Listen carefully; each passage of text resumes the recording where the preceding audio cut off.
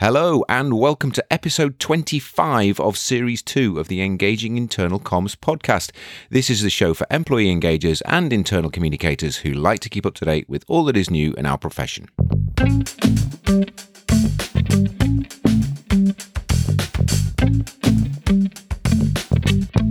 My name's Craig Smith from The Big Picture People.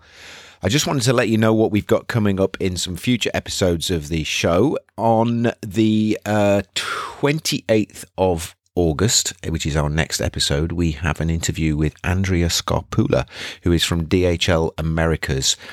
Andrea is going to be telling us all about the importance of measuring the impact of internal communications. I know this is something that internal communicators get asked about quite a lot, and is something that is always of interest. At how do we measure the contribution that we are making within our organizations and show a return on investment that organizations are making on internal comms and employee engagement activities. So Andrea is going to be telling us all about her work in that area, and it's something that she's been very passionate about throughout her career in internal communications. And then following that, on the 12th of October, on episode 27, we have an interview with Kirsty Bowen from the Coventry Building Society.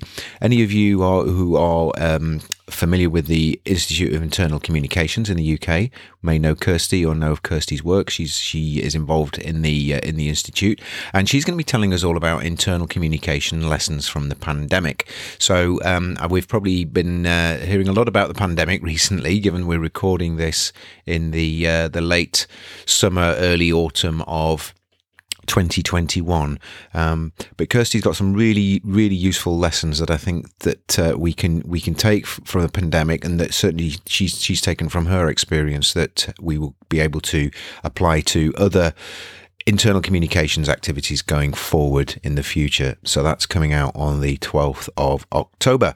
I just wanted to make you aware of an event that we're running. It's a few weeks into the future. It's in the beginning of November, but that's not that far away, which is quite scary.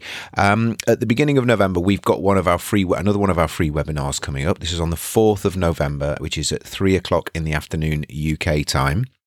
And we're running a webinar which is all about helping employees understand your organization's big picture. Particularly important at the moment as we're coming out of all of the restrictions that we've been living under for the last 18 months to 2 years. And the premise behind this is that what we've found in our work is that a lot of business leaders find it difficult to explain the organization's mission, vision, and values to their employees. And no more than now is that important that organizations and employees are kind of connected to that and feeling a sense of purpose coming through this ordeal that we've been through. So the leaders in question are usually quite close to the detail of the story, and it's quite difficult for them to complex. But as we know, and I'm sure you know, that when employees kind of understand the big picture, when they understand how everything fits together, that they tend to be more engaged, they're more connected to the organization, and they usually produce better results. So in the session, I'm going to be explaining to you how leaders can help their employees and their people within their organization feel connected to that big picture. I'm going to share with some techniques and tools that we use, and you can hopefully take something away from that you can apply yourself. So it's a free webinar. It's on the 4th of November 2021, 3:00 in the afternoon UK time. You can book that via our website. So if you go to thebigpicturepeople.co.uk, look along the top of the website and you'll see our events tab. If you're on a mobile, you'll see it on the little hamburger menu at the side. Go to events, click on that. You will see the event listed for the 4th of November. You can get some more information on that by clicking on it, and you can go straight to the booking link. It's a Zoom webinar, so you can book directly from the website, and you'll be taken across there. So that's that. Final request. If you've not already done so, please sign up to our mailing list on our website. If you go to engagingic.com, you will see there's a little sign-up form there where you can pop your email address in, and it'll just mean that we can send you some regular updates about the show, what's coming up in future episodes, also let you know when the latest episodes have come out, but also send you some articles and some thought leadership that we've generated that we hope you'll find of interest too. Okay, so let's go on to today's guest.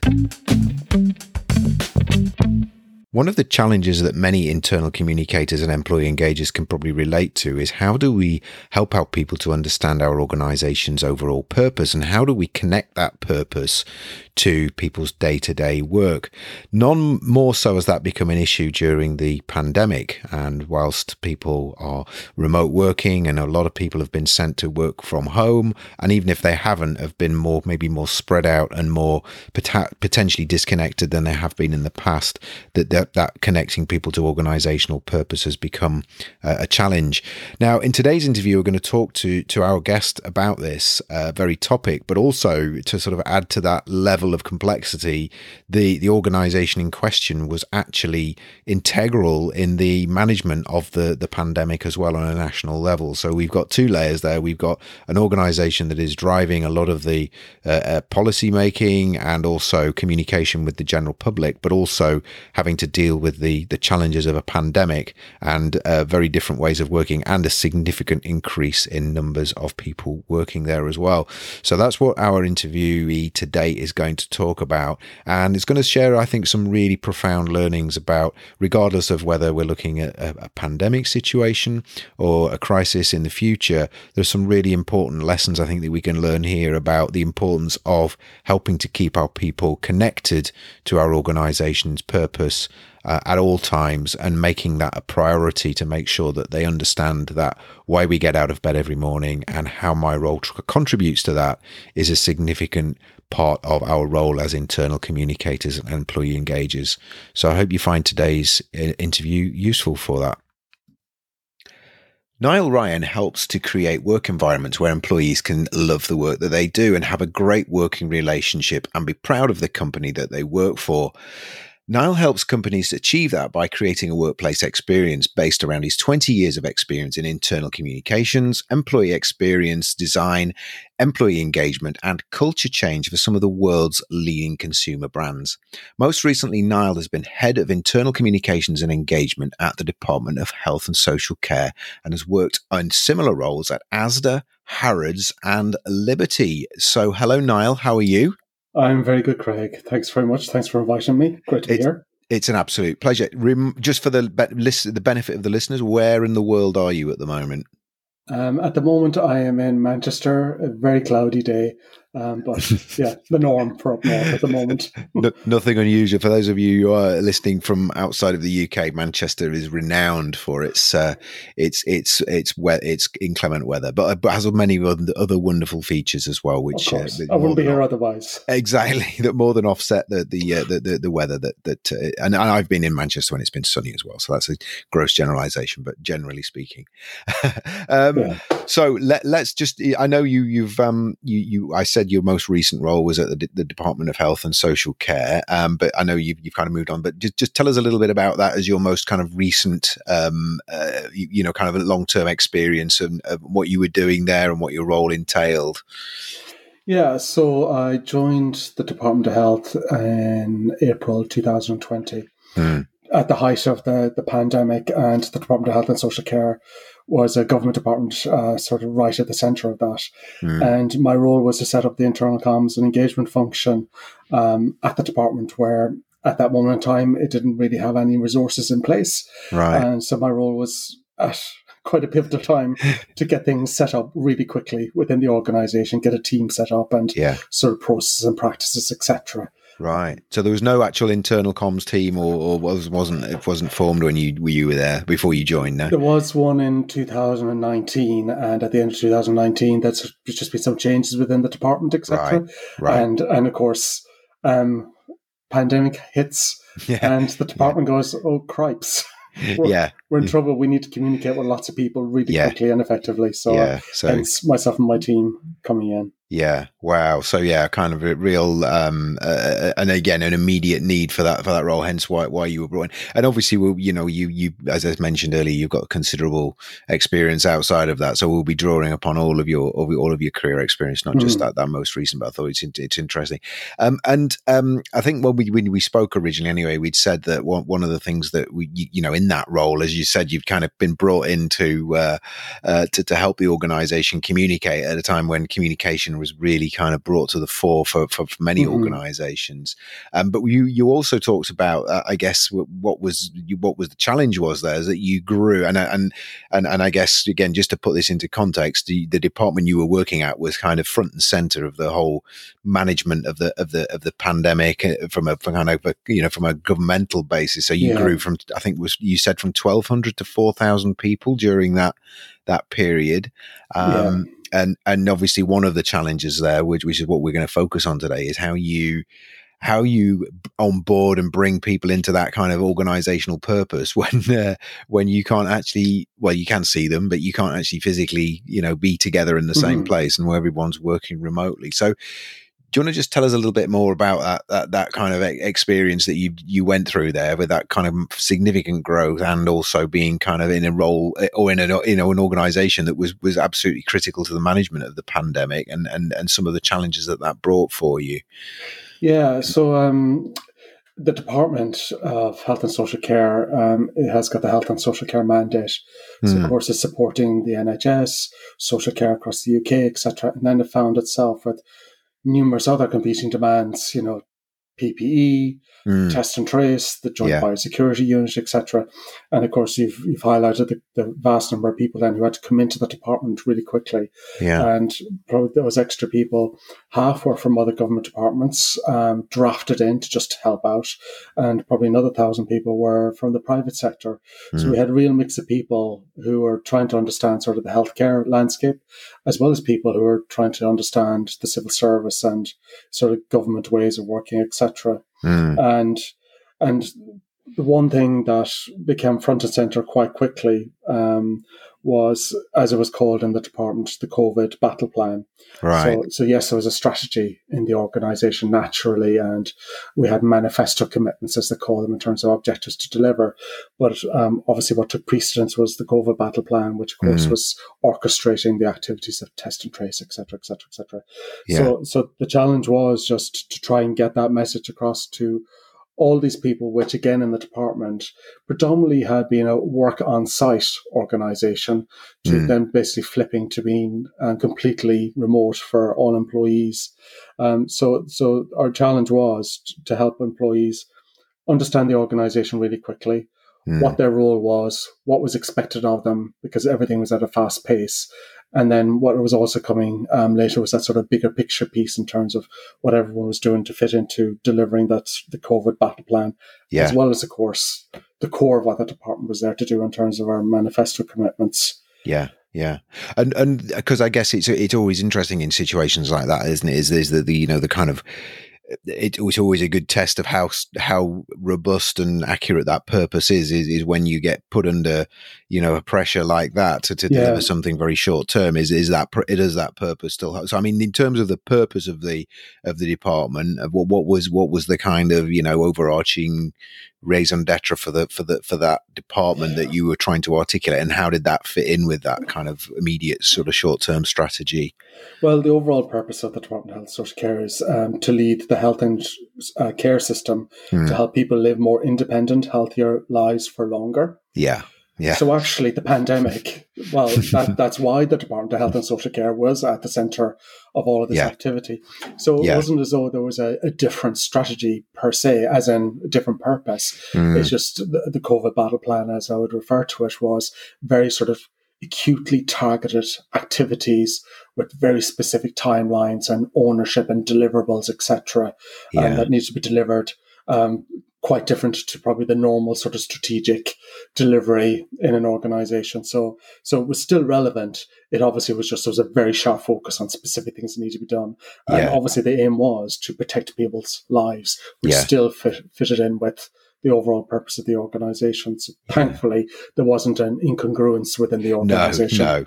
Absolutely not. No, and I think that's really important. And so what were some of? I mean, I guess from a sense of urgency perspective and feeling as though you're doing something useful, I think that probably wasn't one of your challenges. I think probably people got that, or was that an issue? Was it that people kind of didn't necessarily see a connect with, particularly if they're working on maybe some of the more kind of finer details of this battle plan, that how does that helping us with the pandemic? Did you feel that was always apparent for people and that wasn't necessarily something you had to kind of attend to, or was it something that you had to be mindful of? I think at that micro level, as an internal comms function, we were doing socialization of the battle plan within the organization. But one of the things that did happen in the organization is when we were onboarding people into the organization, yes, you had your standard induction, which was rapid, but managers were onboarding their teams very, very fast to understand you're here to do a specific task. These are the people that you need to know, work with, etc. Here, the deliverables, where the battle plan was broken down into sort of quite minute levels of detail. And so I think people's level of ownership and understanding of their ownership was quite clear. Yeah. Probably it was when it came later, when we're sort of on the journey of delivering the COVID battle plan, and like the rest of the country, we're going through the different waves of lockdowns and all the rest, etc. We were then starting to think, okay, all of this activity is feeding into our overall purpose, and of course, we still had objectives to deliver as a department. Yeah. In addition to the battle plan, but that onboarding activity was something that at that local level with managers. We say many organizations, we want our managers to sort of pay a lot of attention to that. But in the department, that is something that it happens through necessity, because for managers and leaders, the effort they put into that paid back really quickly in terms of getting action done and delivered, especially in an environment where there's a huge amount of scrutiny, not just on the Department of Health and Social Care, but all sort of agents and departments that are involved in the delivery. And was that something? So that onboarding, was that was a process that you were involved in? Because normally that's kind of an HR training and development. Were you involved in that? That was process? A tandem affair with HR and with internal comms. So sort of clear understanding about sort of what we could pick up as an internal comms function afterwards. So we had a lot of targeted communications to help people understand, all those important things about like ways of working, systems, all that kind of stuff. So that's really important signposting, getting that out to people really quickly. So that wasn't there weren't barriers to people in terms of getting their job done. Yeah. So what were some of the tools, and because internal comms people always like to know about tools and techniques and channels and that sort of thing. What were some of the go-to approaches, channels, particular ways you found to be really effective when it came to making sure that everybody was on that sort of same page and kind of coordinated and onboarded as quickly as possible? What did you find really worked really well? Well, this probably won't surprise a lot of people, but and we take it for granted, but our intranet became quite pivotal for us as an organization. So there's a lot we had to do, not a huge amount, but a number of things we had to do quite quickly on our intranet in terms of sort of signposting, and especially around our purpose piece, and particularly within the purpose organization was around the structure of the organization and who did what. And organizational charts, as an example, became one of our more searched items. So, which, not a surprise really when you have nearly 3,000 extra people coming into the department who are trying to navigate their way to who do I need to talk to right now, who does what, etc. So, but that was a very tactical thing to do in the intranet. But we had lots of other content on our intranet, as many organizations, around COVID, around the COVID, as in COVID guidelines, because obviously those guidelines were important to employees as people affected by the pandemic. So we were doing just as much work on that as every other organization in the UK. Again, the internet just became a pivotal point for that. What we found was that there was other channels that needed to support the internet and sort of, I guess, simplify and break down the volume of content that we have on our internet. So we were relying a lot on our targeted newsletters, which we had our weekly bulletins that would be going out to the organization. Thankfully, we're having a very high hit rate and read rate and action rate. And also we were supporting that with dedicated bulletins on specific topics within the organization. And of course, alongside that, which equally important, and bringing us back to that purpose piece and our leadership, was we had a very frequent cadence of leadership communications going on Right. across the organization. A lot of it actually on Teams calls, as opposed to just more email volume going out to the organization. We tried to get leaders on calls, talking to as many people as possible in the organization. And that, again, was something that was having a very high success rate. More importantly, it was given an opportunity for dialogue within those conversations and question and answers, etc. And we were fortunate, we had people like Chris Whitty, who is in the Department of Health and Social Care. So, of course, a brilliant gentleman who joined our calls, etc., and was able to sort of give that deeper insight story and answer questions within the organization, because it was interesting for me coming into a healthcare organization that these people working within healthcare, they have a different lens on the whole world of what was going on in the pandemic. So not just people affected by this virus, but also people who are trying to support, the UK get through this pandemic, etc. So they proved to be very, very valuable mechanisms of engaging with their employees. Yeah.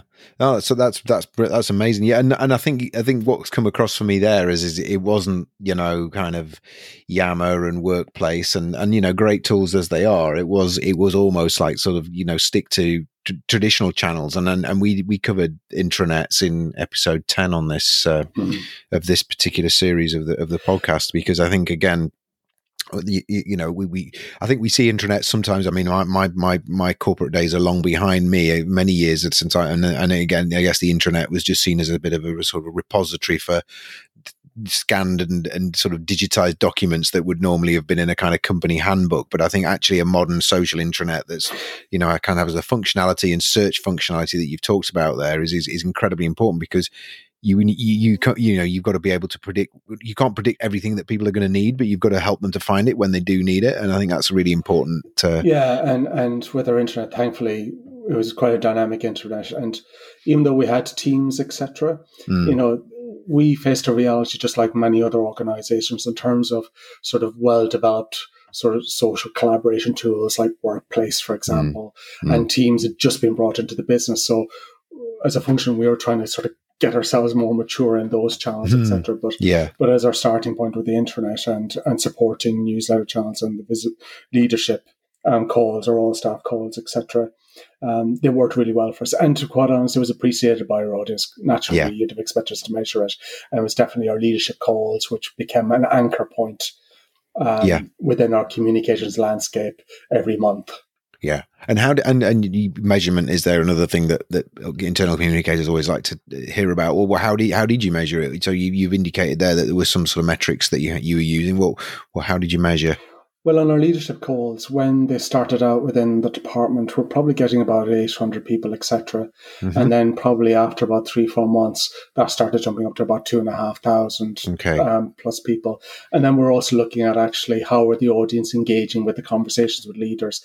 And again, we would go from places, it might be quite quiet calls, and you only get 20, 30 questions, etc., where by the end, it was getting to 300 to 400 questions, which was great. Of course, you can't accommodate answers to that, but that put us in a process of, okay, let's get answers to that afterwards and get that loop back out to the business. Okay. And the same with our newsletter communications. We were using a tool called Wired, but it might be Popolo or whatever the companies use. And again, we had lots of diagnostics and data in there to help us understand what kind of content people were using. And the same with our internet as well. So we had quite a good understanding of the kind of content that people are searching. Hence, how we knew that actually organizational charts were number one search. Yeah. No, that's really interesting, isn't it? And I think it's, again, it kind of comes back to the sometimes we can think we know what people want, but actually what they really want is something we would probably never have even put on our radar, and yet by measuring it and having some kind of clear metrics and visibility, you can kind of pick up on that and help people. Yeah, and actually a good example of getting a piece of insight about something that you wouldn't expect to find out. It was the organizational charts that led us onto a new avenue of engaging employees in the organization along the same theme of helping people understand who does what in the organization. That led us to devoting a whole sequence of of content to spotlight features on teams, as well as blogs from various team members, etc. Right. In particular, focusing on sort of what do we do, the work we're trying to achieve, the successes we've had, etc. All trying to build that picture up of this organization that was virtual, didn't really know anyone, but sort of creating a sense of collectiveness in terms of our approach to this galvanizing challenge, which was the pandemic. Yeah. And I think when we spoke originally, you talked about how do we help people who are invisible become visible. Is that what you were alluding to there? This sort of, spotlighting and bringing some stories out. Exactly. And not just in relation to the topic around our purpose, etc., but as well as, of course, talking about what we had to achieve as an organization. We are an organization that has many people in there where we had to be aware of well-being issues, and our diversity and inclusion, etc. So, and also we have a smarter working team. So, as we sort of evolved into this very agile way of working, and a thread that was running through all of the work in those teams, including ourselves, was actually how do we make sure that people didn't get lost within the organization? So let's say our smarter working team would work with the wellbeing team to develop line manager guidance to ensure that they really are touching in with the individuals within their team, as well as when they're connecting with their team to make sure that everyone has a voice, or if they don't want to articulate themselves on the call, they have an opportunity to contribute to the conversation, etc.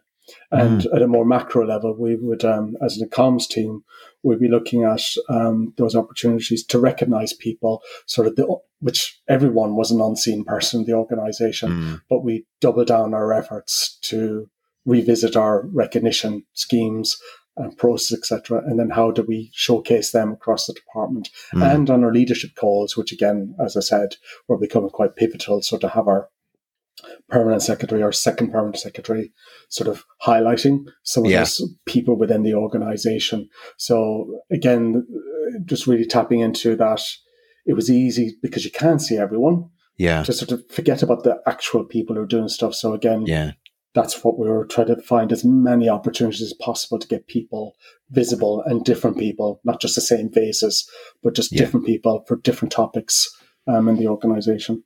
So is that kind of a storytelling, kind of telling people stories about what they'd done and what they'd achieved and how they'd worked and how it kind of built on the purpose, the underlying purpose and values of the organization? Was it that sort of approach that you used? Yeah, exactly. But also in tandem with that, we were very mindful that it wasn't just about the professional context, but also about the personal context and people's sort of lives, which thankfully with, our D&I work and the wellbeing work, we're able to do sort of lots of activity and campaigns where we could get people engaged just in terms of just, what does their office setup look like at home, or we had something like a Kaido challenge, which is like a sort of physical sports challenge where people from across the organization could take part in and take pictures, etc. So that very social element. So it was definitely from the professional, but also to try and show light to the many new people who were in the department as well. Yeah, no, I've heard a lot of that. I mean, I think we're all familiar with that as well. But I think it is one of the positives that's come out of this sort of humanizing experience, particularly, from a kind of leadership perspective of seeing that we're all kind of human beings at the end of the day. We all got a living room and a kind of wall with pictures on and whatever it is, and we're all kind of trying to do the best we can. And I think that sort of not just seeing it as kind of professional stories, but how I'm coping sort of thing has been really good in terms of kind of humanizing organizations, hasn't it? And but an interesting thing that surfaced actually, which if you don't mind me sharing, was through the research. I'm probably very particular to the department, but through the research on COVID and its impact on society and communities, etc., we had learned probably by May, June last year in the department that learned about sort of the health disparities in certain communities, etc. Right. And we had that learning in terms of government research. And again, just thinking about the employees who work in the department, they had a different lens on that. And of course, we had thinking about from the diversity and inclusion perspective, we had a lot of employees who could relate to that sort of issue of health disparities, through ethnic minorities, etc. So interestingly, where there was lots of conversation going on about the Black Lives Matter in all organisations, and including in the Department of Health, we had a very live and buoyant conversation, not just about that, but actually about the health agenda and what that meant for employees in the organisation. And interestingly, this purpose piece comes back where it wasn't an opportunity. It'd be wrong to say that, but it was an unintended sort of happening where this research came out, and where there's these health disparities, and people in the organisation. That diversity inclusion is not just about us and being different in our organisation, but actually the work that we're doing and how that can have an impact on, so the diversity of people in the UK and the policy making decisions, etc. So it was a very multi-layered sort of conversation. But an example of the kind of conversation that emerged within the organisation that we tried to facilitate, both at that sort of business-wide level and an example of trying to connect people in the organisation is that's where then we sort of had conversations about race and culture then happening within teams, coffee catch-ups where literally people would just talk about, what did this mean for you? What did you think about the findings in that health report and, Black Lives Matter, etc. So it allowed for that, like you're talking about, that human connection. It also gave an opportunity for people to talk about something other than just the pressures of work. Yes. Yeah. I can imagine it must have been a really, really strange but interesting situation to be in. You're almost, we're being affected by this ourselves, but we're also in a position where we can change how that affects everybody else in society as well. Like you say, it's a kind of an interesting, not paradox is probably the wrong word, but it's a kind of duality, isn't it? That must have been quite an interesting tension to manage. Well, for our marketing department, and we'll all have seen various communications around test and trace and vaccination, etc. What you just said is a perfect example of that then literally fed back out into informing how we connect with and communicate to the UK population in a more targeted, more meaningful way, with this realization that we had these disparities, and vaccine hesitancy, etc. These discoveries were instantly informing the department about its actions that it should take. Yeah. Wow. What an amazing experience. So, I guess, what we've been trying to do with this show throughout the pandemic, because it started in the pandemic and has kind of been a child of the pandemic, I guess, is to make sure that whatever we talk about has longevity after the pandemic, because I think anything like this does have profound learning opportunities. From your perspective, hopefully we're not going to be facing a major global crisis again in the next, well, who knows, but not in the imminent future. But looking back on the last 18 months and what you've learned, and particularly, now you've moved on to a new challenge, what are some of the things that you will kind of sort of highlight and put a red ring around in your learning log from the last 18 months that you'll kind of call upon at some point in the future?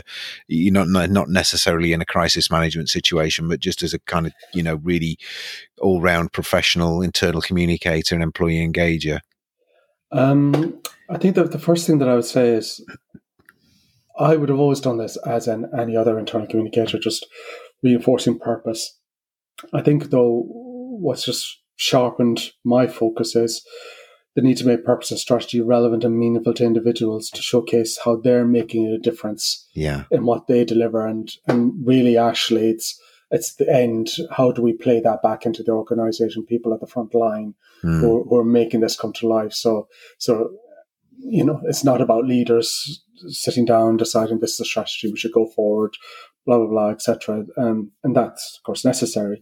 But actually, how do you bring that to life? So if anything, probably the pandemic has just reinforced that, but also reinforced that actually it is about employees. How do you make it meaningful? Which is a challenge for many organizations, that strategy can be a bit ethereal and it's not always easy to try and connect it to the front line.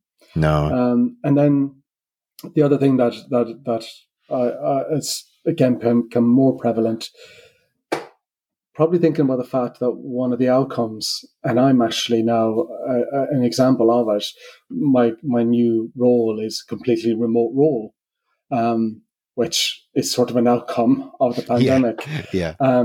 So I'm thinking about how do we make conversations, create an environment where conversations can happen, where allow people to bring their whole self to the workplace, around well-being, D&I, really important. How do we get those feedback mechanisms, and how do we create opportunities for people to be involved in what's happening in the organization, decision-making, etc.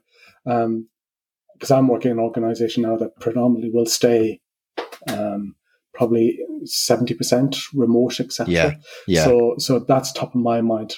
How do I double down on that kind of focus to make sure that people are still involved in the organization whilst being virtual? And then on a team perspective, it just reinforced again for me that it's all about purpose, impact, and feedback.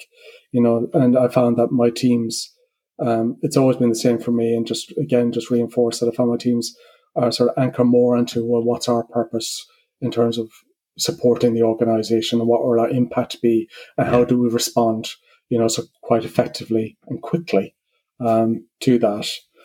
So probably my takeaways in terms of organizationally, but also teams I lead. Yeah.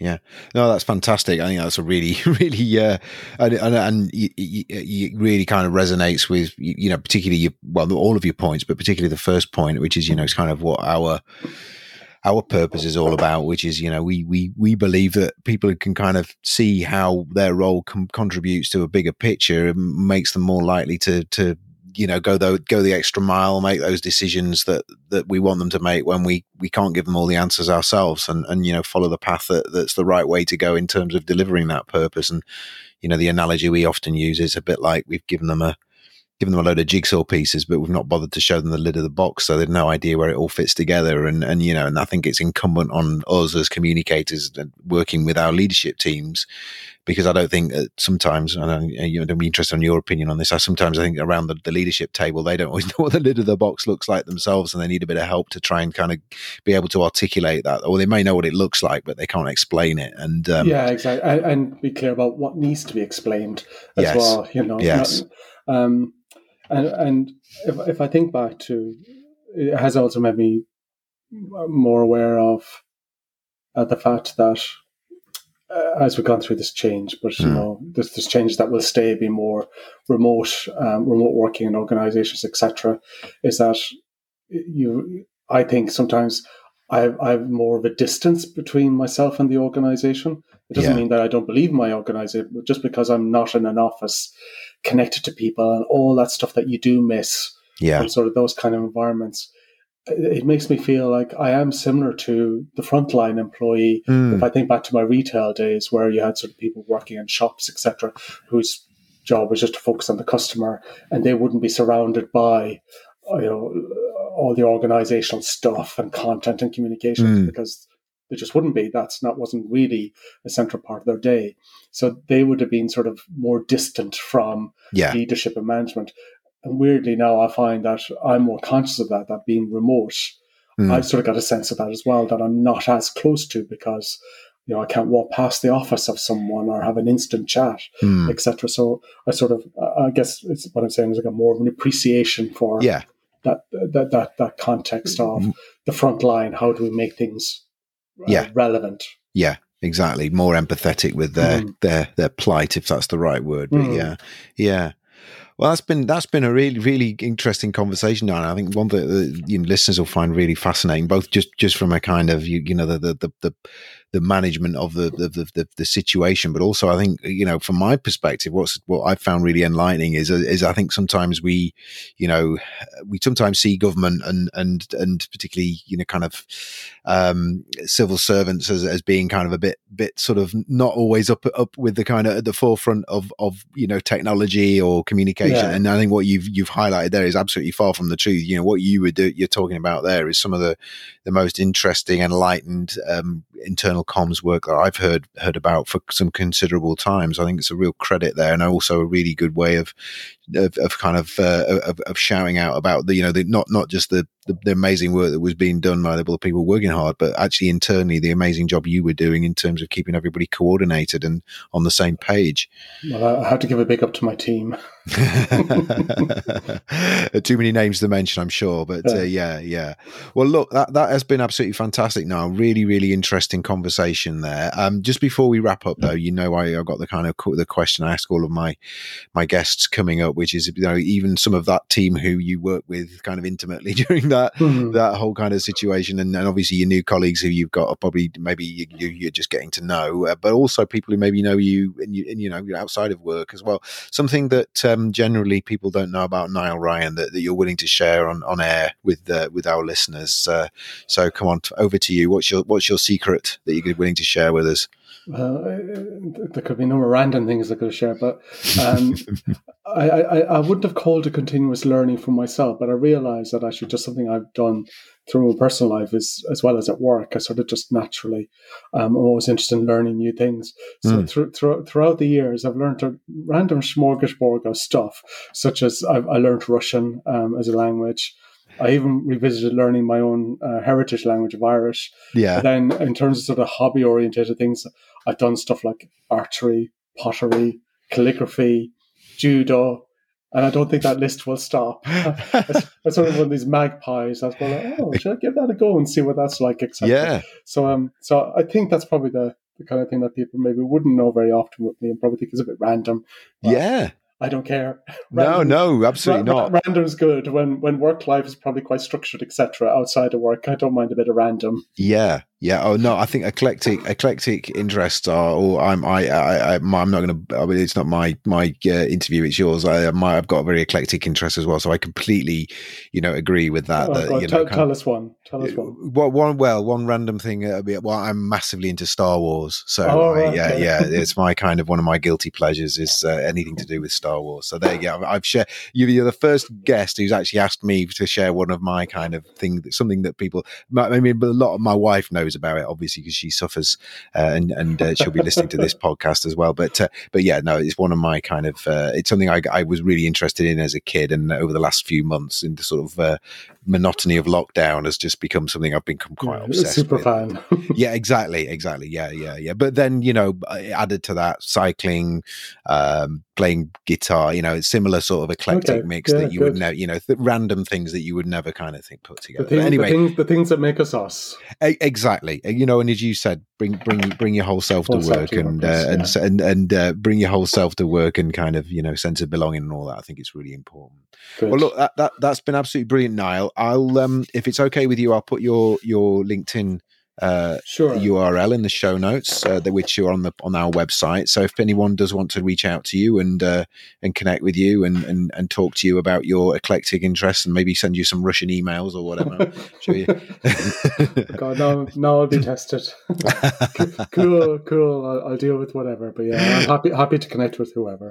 No, wonderful. No, well, look, I really appreciate you giving up your time, particularly as I know you're in a kind of transitionary. Well, you're in a new role, which is in a few weeks into a new role, so massive respect for you for kind of sticking to your promise to be on the show. So I really appreciate that, and I wish you all the best for the rest of the year and in your new position. And obviously, be lovely to catch up with you at some point in the future. Yeah, definitely. Thanks very much for inviting me along to this. It's been an absolute pleasure, Niall. Take care. Cheers. Thank you. So, thank you for listening to Engaging Internal Comms. Hope you found this episode useful. We'd love to get your feedback and thoughts about the show. So, and also any questions or ideas that you've got for things you'd like us to cover in future episodes. So you can email us at info@thebigpicturepeople.co.uk, or you can get in touch with us via the contact form on our website, which is engagingic.com. Also, you'll be able to sign up for our mailing list there, and we'll send you relevant news about the show, new episodes, and also anything that we think you might be interested in when it comes to internal communications or employee engagement. If you like the show and you haven't already done so, please subscribe to it via your podcast service. And also you can subscribe to it via the links on our podcast page, which again is engagingic.com. If you know anyone else who might be interested in the show, please distribute it to them. Please let them know about it. We want to try and grow a community of people here who are contributing to the show, giving us new ideas for episodes and things that you'd like to cover in future. So thank you very much.